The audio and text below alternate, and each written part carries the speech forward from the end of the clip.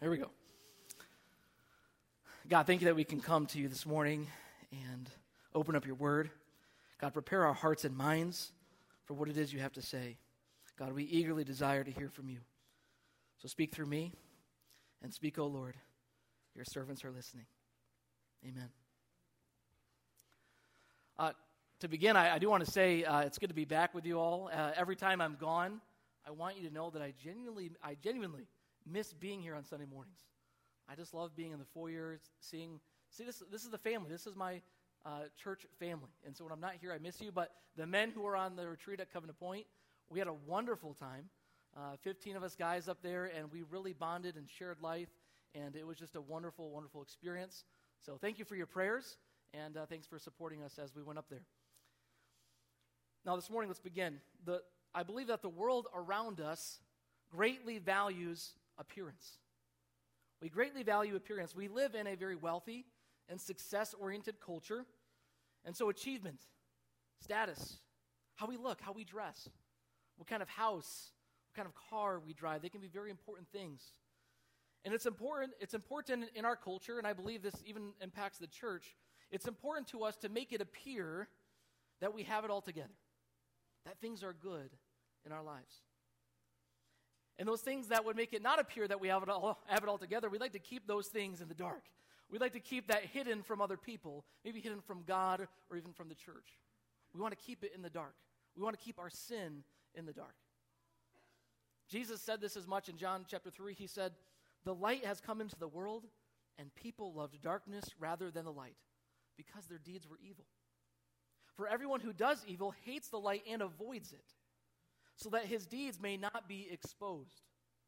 But anyone who lives by the truth comes to the light, so that his works may be shown to be accomplished by God."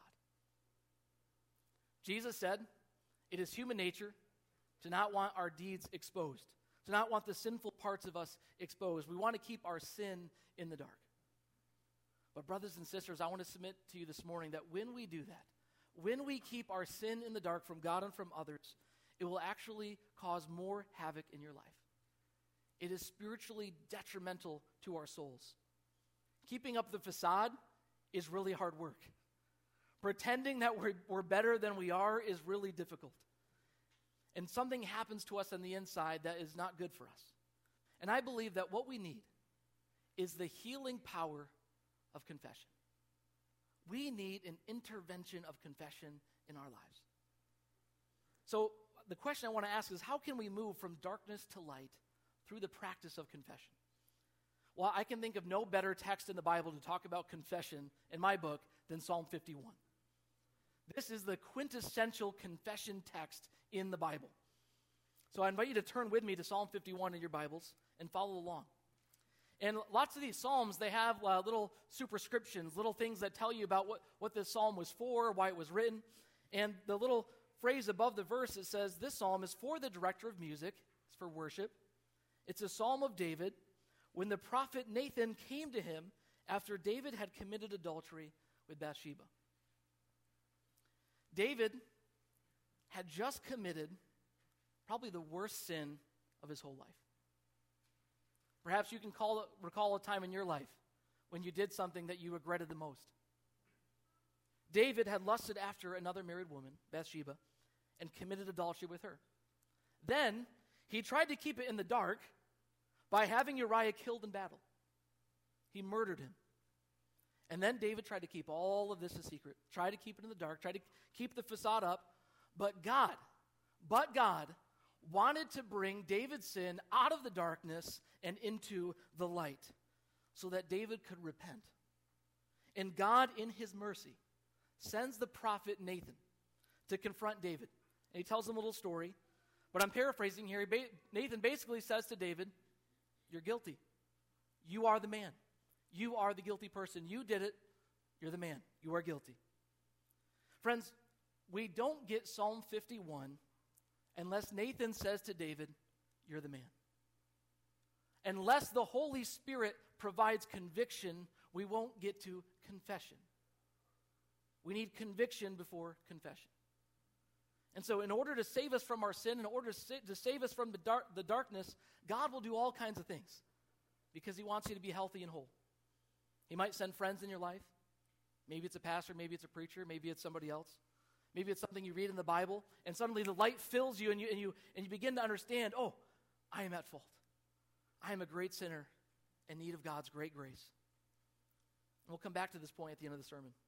But for now, we're ready to ask, how do we get right with God when everything goes wrong? How do we restore the light when everything around us is darkness? How do we confess our sins to God? Now, in this prayer that David gives, I notice 5 movements in this prayer that will help us confess our sin to God. And movement number 1 is to say, have mercy on me, O God.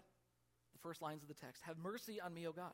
According to your unfailing love, according to your great compassion, blot out my transgressions, wash away all my iniquity, and cleanse me from my sin. This is the plea of somebody who knows that they have messed it up big time. They have messed it up. And David's first instinct is to cry out to God, have mercy on me. There's no sense in approaching God with anything else. The first order of business is, I need mercy. It reminds me of Isaiah, who when he realized he was in God's presence, the first thing he said is, woe is me.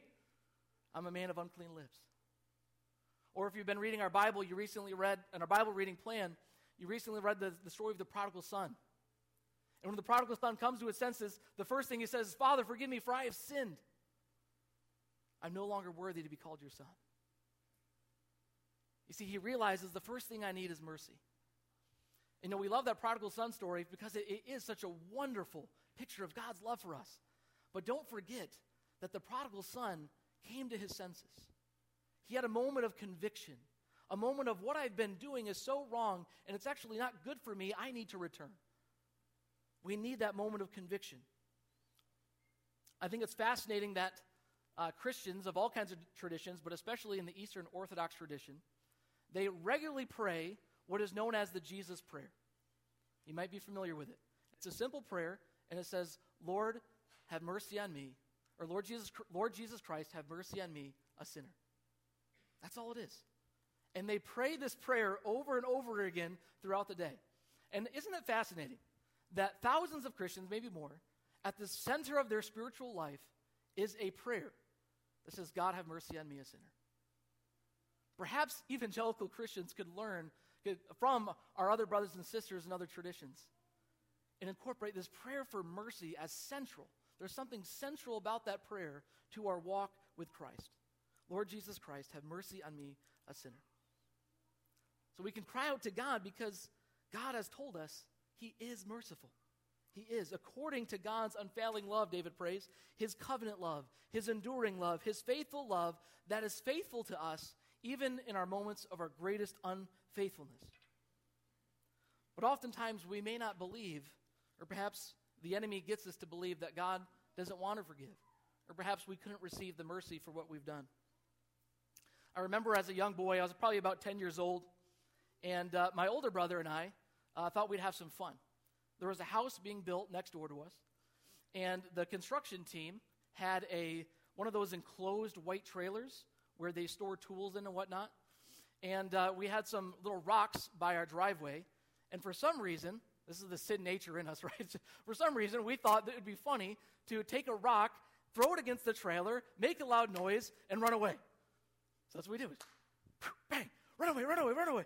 You know, make sure they don't get us. So we did this probably about 15 to 20 times before we realized, oh, they're not here. No one's there.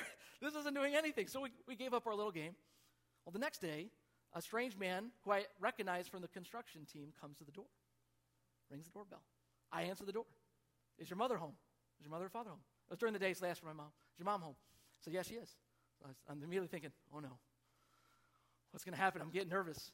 My mom answers the door, and I overhear the conversation. And the guy says, hey, we have this brand new trailer for our construction business that we bought. And we noticed about 20 or so dents in our brand new trailer. It's got to be about $1,000 of damage, and we're just wondering, did you see anything? Did you happen to see anybody outside yesterday? We're just trying to figure out what's going on. And I am very nervous at this point. And my 10-year-old mind is running, oh my gosh, $1,000 of damage, that's like 10 times more on my dad's lawn, or 100 times. This is a crazy amount of money. What if I get in trouble? What if I get grounded all summer? What if I go to jail? I mean, this is serious stuff. And so my mom turns to me and says, "Did you see anything?" I said, "No. We didn't see nothing."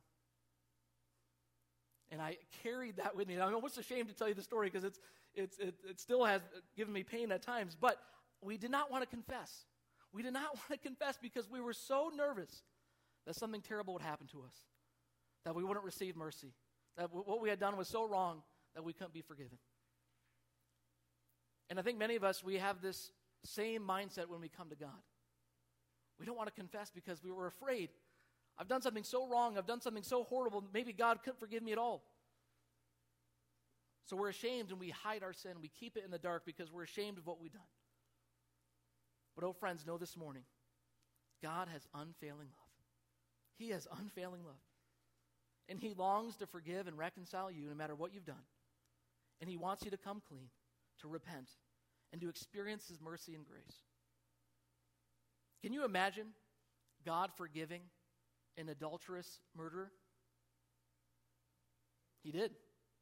He forgave King David. Can you imagine God forgiving a religious terrorist? He did. He forgave the Apostle Paul and used him to establish the early church. God's grace is so unfathomable to our human mind, we can't even grasp it. It's so big. His mercy and grace is so big. We can cry out to God for mercy for anything we've done, and the good news is God will be merciful.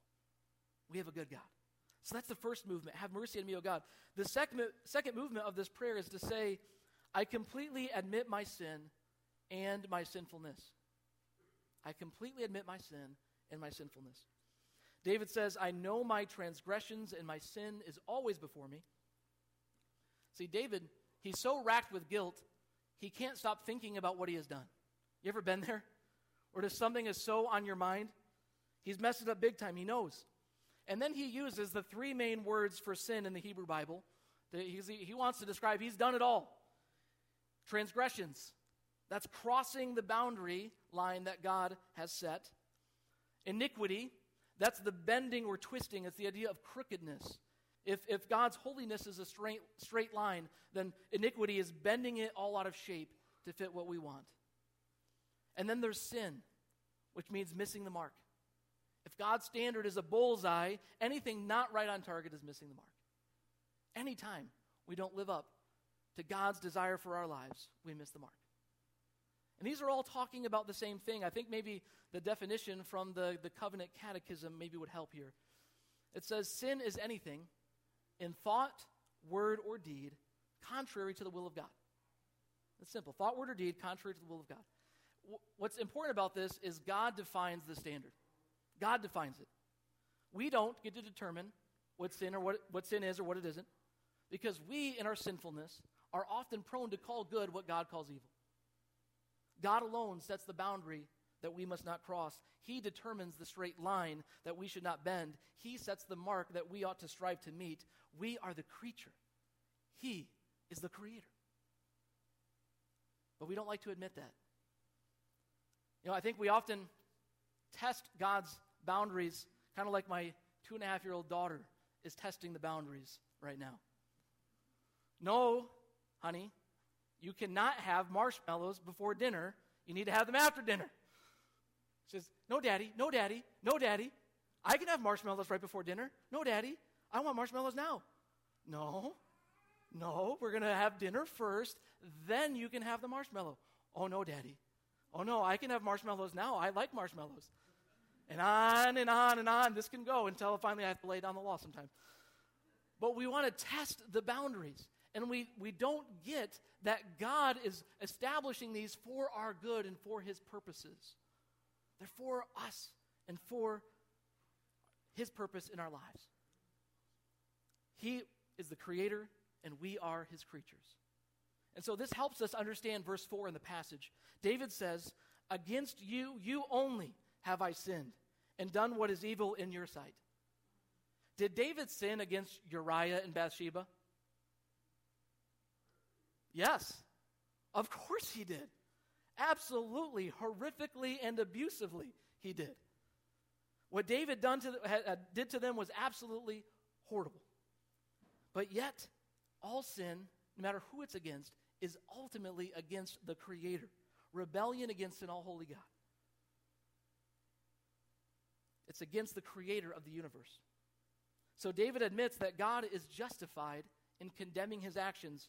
He says, you're right in your verdict. You're justified when you judge. I love how there is no blame shifting here, and there's no half apologies. There's something that really tests my flesh, my sin. Have you ever heard people give half apologies? Oh, that makes the blood boil. That makes the flesh rise up in me. Well, I'm sorry if I offended you. Has many of you heard that? I'm sorry if I hurt you. I'm sorry if this. Are you kidding me? Just apologize. We have to own up to what our actions have done to other people. I found this thing online. This might be the best thing you get in this whole sermon. Here's how to apologize. I'm sorry for blank. It was wrong because blank, and in the future I will blank. Please forgive me. Honey, I'm sorry that I got too carried away in our argument. I got mad. It was wrong because I didn't show you respect. In the future, I will do better. Please forgive me. No blame shifting. Owning up to our responsibility for our actions, why it was wrong, and how it hurt other people. So we need to stop the half confessing, the half apologizing towards God, towards others, and we need to stop the shifting of blame. This is what we are prone to do in our human state. When Adam sinned, he blamed Eve. When Eve sinned, she blamed the serpent. And most of us are tempted to do the same thing, to blame our sin on anything but ourselves. And I think this is especially true in this cultural moment we find ourselves in. Have you noticed that sin is not a word that people use much to describe what they do? It's not a word that's often used today. Because when we sin, we want to blame anything but ourselves, so we blame our personality type. Well, I know I was too aggressive and domineering, but I'm just an Enneagram 8. That's just how I am. I know I haven't shared my faith with Jesus with anyone, but I'm just an introvert. I don't really spend time alone with God. I don't really like this whole prayer stuff. I'm alone. I'm just an extrovert.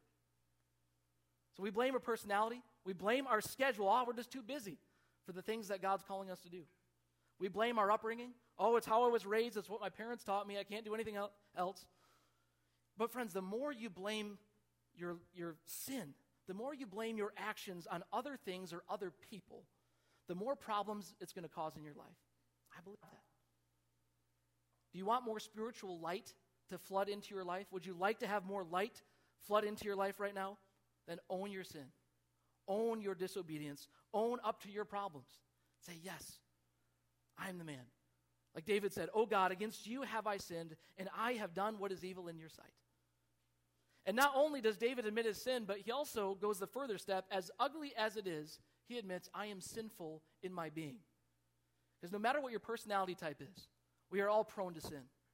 David says in verse 5, "Surely I was sinful at birth, sinful from the time my mother conceived me." And this means that within us, we all carry this darkness of sin that could overwhelm us. And when we hear of people doing things like David did, adultery, murder, maybe some of us are tempted to think, oh, that's so awful, I could never do that. I would never do something like that. Oh, friends, be careful. We need that old proverb. There, but the grace of God, go I. Something Christians have said for many years. There, but the grace of God, go I. It's this idea that if it wasn't for God's grace in my life, if it wasn't for maybe the things I've been taught or the experiences I've been given or God's power at work in my life, there I would go. If it wasn't for God's grace. God said to Cain, sin is crouching at your door. It desires to have you, but you must rule over it. Sin is crouching within us. It desires to overtake us. The enemy desires to deceive us. And the only way out of this mess, this darkness, is for God to intervene. And that's why we need the third prayer of this movement. Cleanse me. God, cleanse me.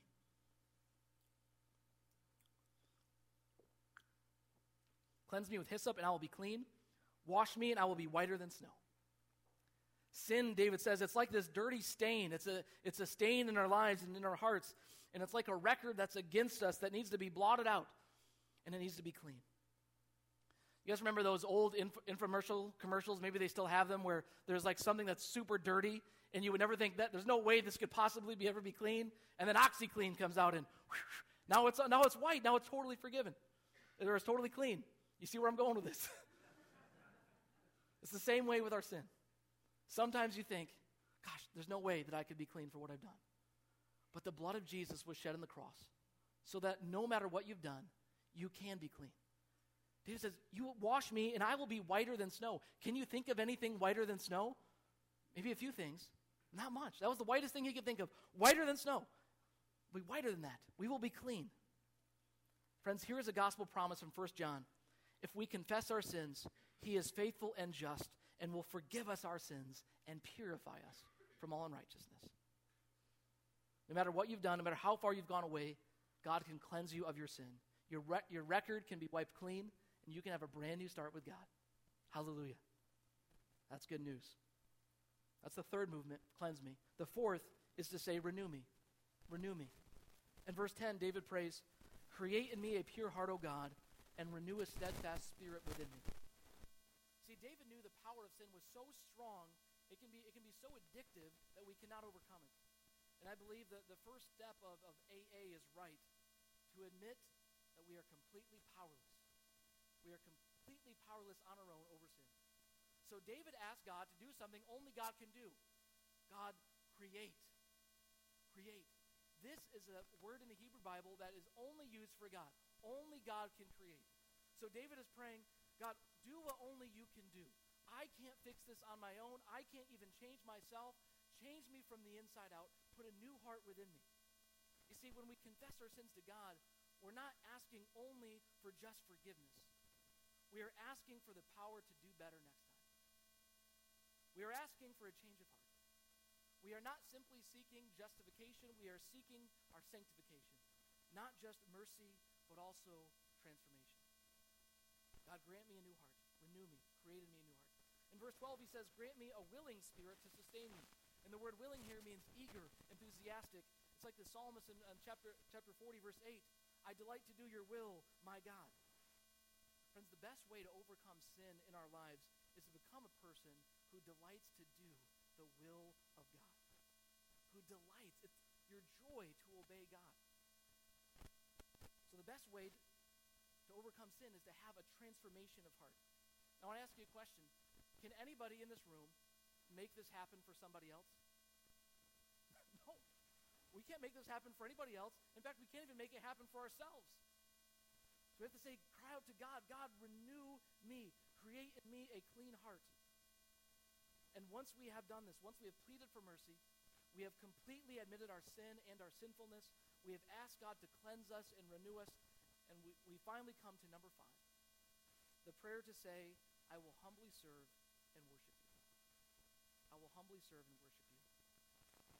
In verse 13, David says, after all this, then I will teach transgressors your ways, verse 13, so that sinners will turn back to you. Don't you think, can we just be honest with this, don't you think this is a little audacious of David to say this right now?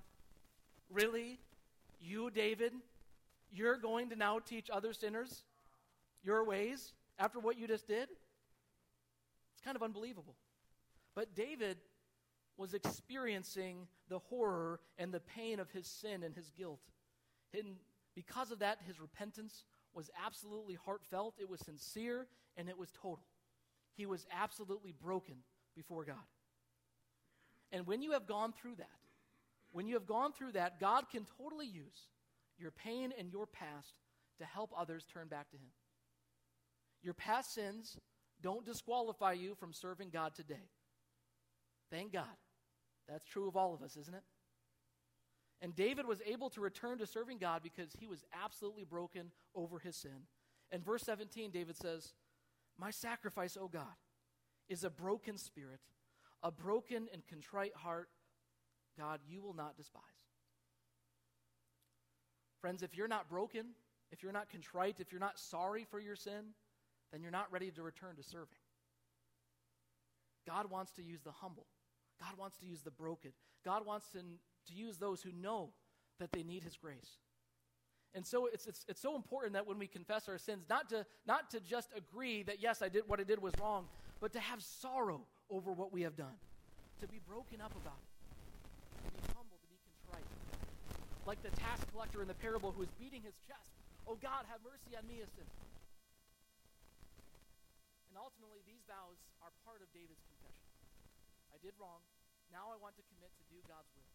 And that includes teaching others, it includes worship, and it includes a return to discipling others in his ways. That's part of our obedience. That's part of our repentance. So this is our framework for confession. How do we move from the darkness to the light? These 5 movements of prayer, what David did. And it's purely God's grace that we even get to bring our sins to him and get right with him. Like the prodigal son, we are welcomed home surely by his grace, our admission that we need it, and our confession that we want to receive this gift. So during Lent, one of the things that Christians have found helpful to get right with God is to practice self-examination. And this is going to be our application for this morning. It's a process whereby we look into our own hearts. We look into the mirror, and we ask the Spirit to say to us, as Nathan said to David, "You're the man, you're the woman. That's you." And traditionally, the questions that Christians have asked of themselves have been based off the 10 Commandments and the 7 deadly sins. So I have a few questions based off the great commandments and those sins. And we're going to have a time of reflection, and you may find it helpful. There's a little card in your bulletin, if I didn't say that says self-examination exercise. And it has these 8 questions on there, or 8 categories. And I'm going to invite the band to come up. They're going to play for us. And some of you may find it helpful to circle one of these or to write something. But this morning, ask the Holy Spirit to convict you of sin so that you can confess and pray for transformation. We can do this because we know God is merciful, and through Jesus Christ, he has forgiven us all our sins. And let me end with Lamentations 3:40. Let us examine our ways and test them, and let us return to the Lord. Amen.